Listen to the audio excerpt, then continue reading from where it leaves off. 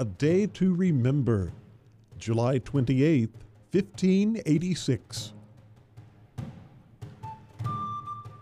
Thomas Harriot was an explorer. But that single word doesn't do him justice. He was an astronomer, mathematician, ethnographer, translator, and navigator. Yet he remains relatively unknown to history.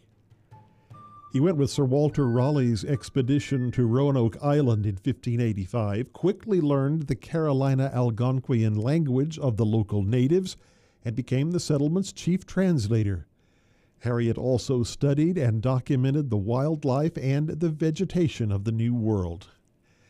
Harriot never intended to stay permanently with the Roanoke colony. He returned to England to tell the world about the things he had seen and heard and discovered. On July 28, 1586, his ship docked at Plymouth, England. As he disembarked, he was carrying a bag that contained a food that the English had never seen before, and frankly, most of the English had no idea what to make of it.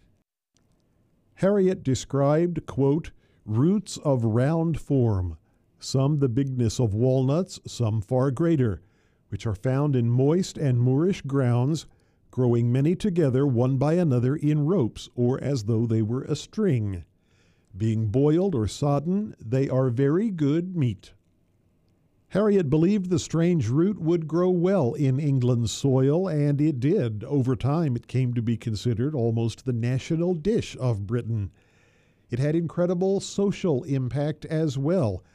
When the crop failed in the mid-19th century in Ireland, the first large-scale migration of Irish to America would begin. Thomas Harriot was an accomplished scientist with wide-ranging interests.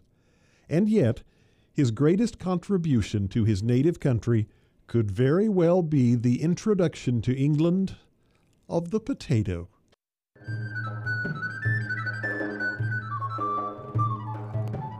A Day to Remember is a production of KUCO at the University of Central Oklahoma.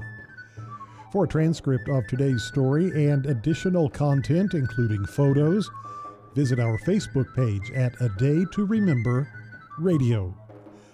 For A Day to Remember, I'm Kent Anderson.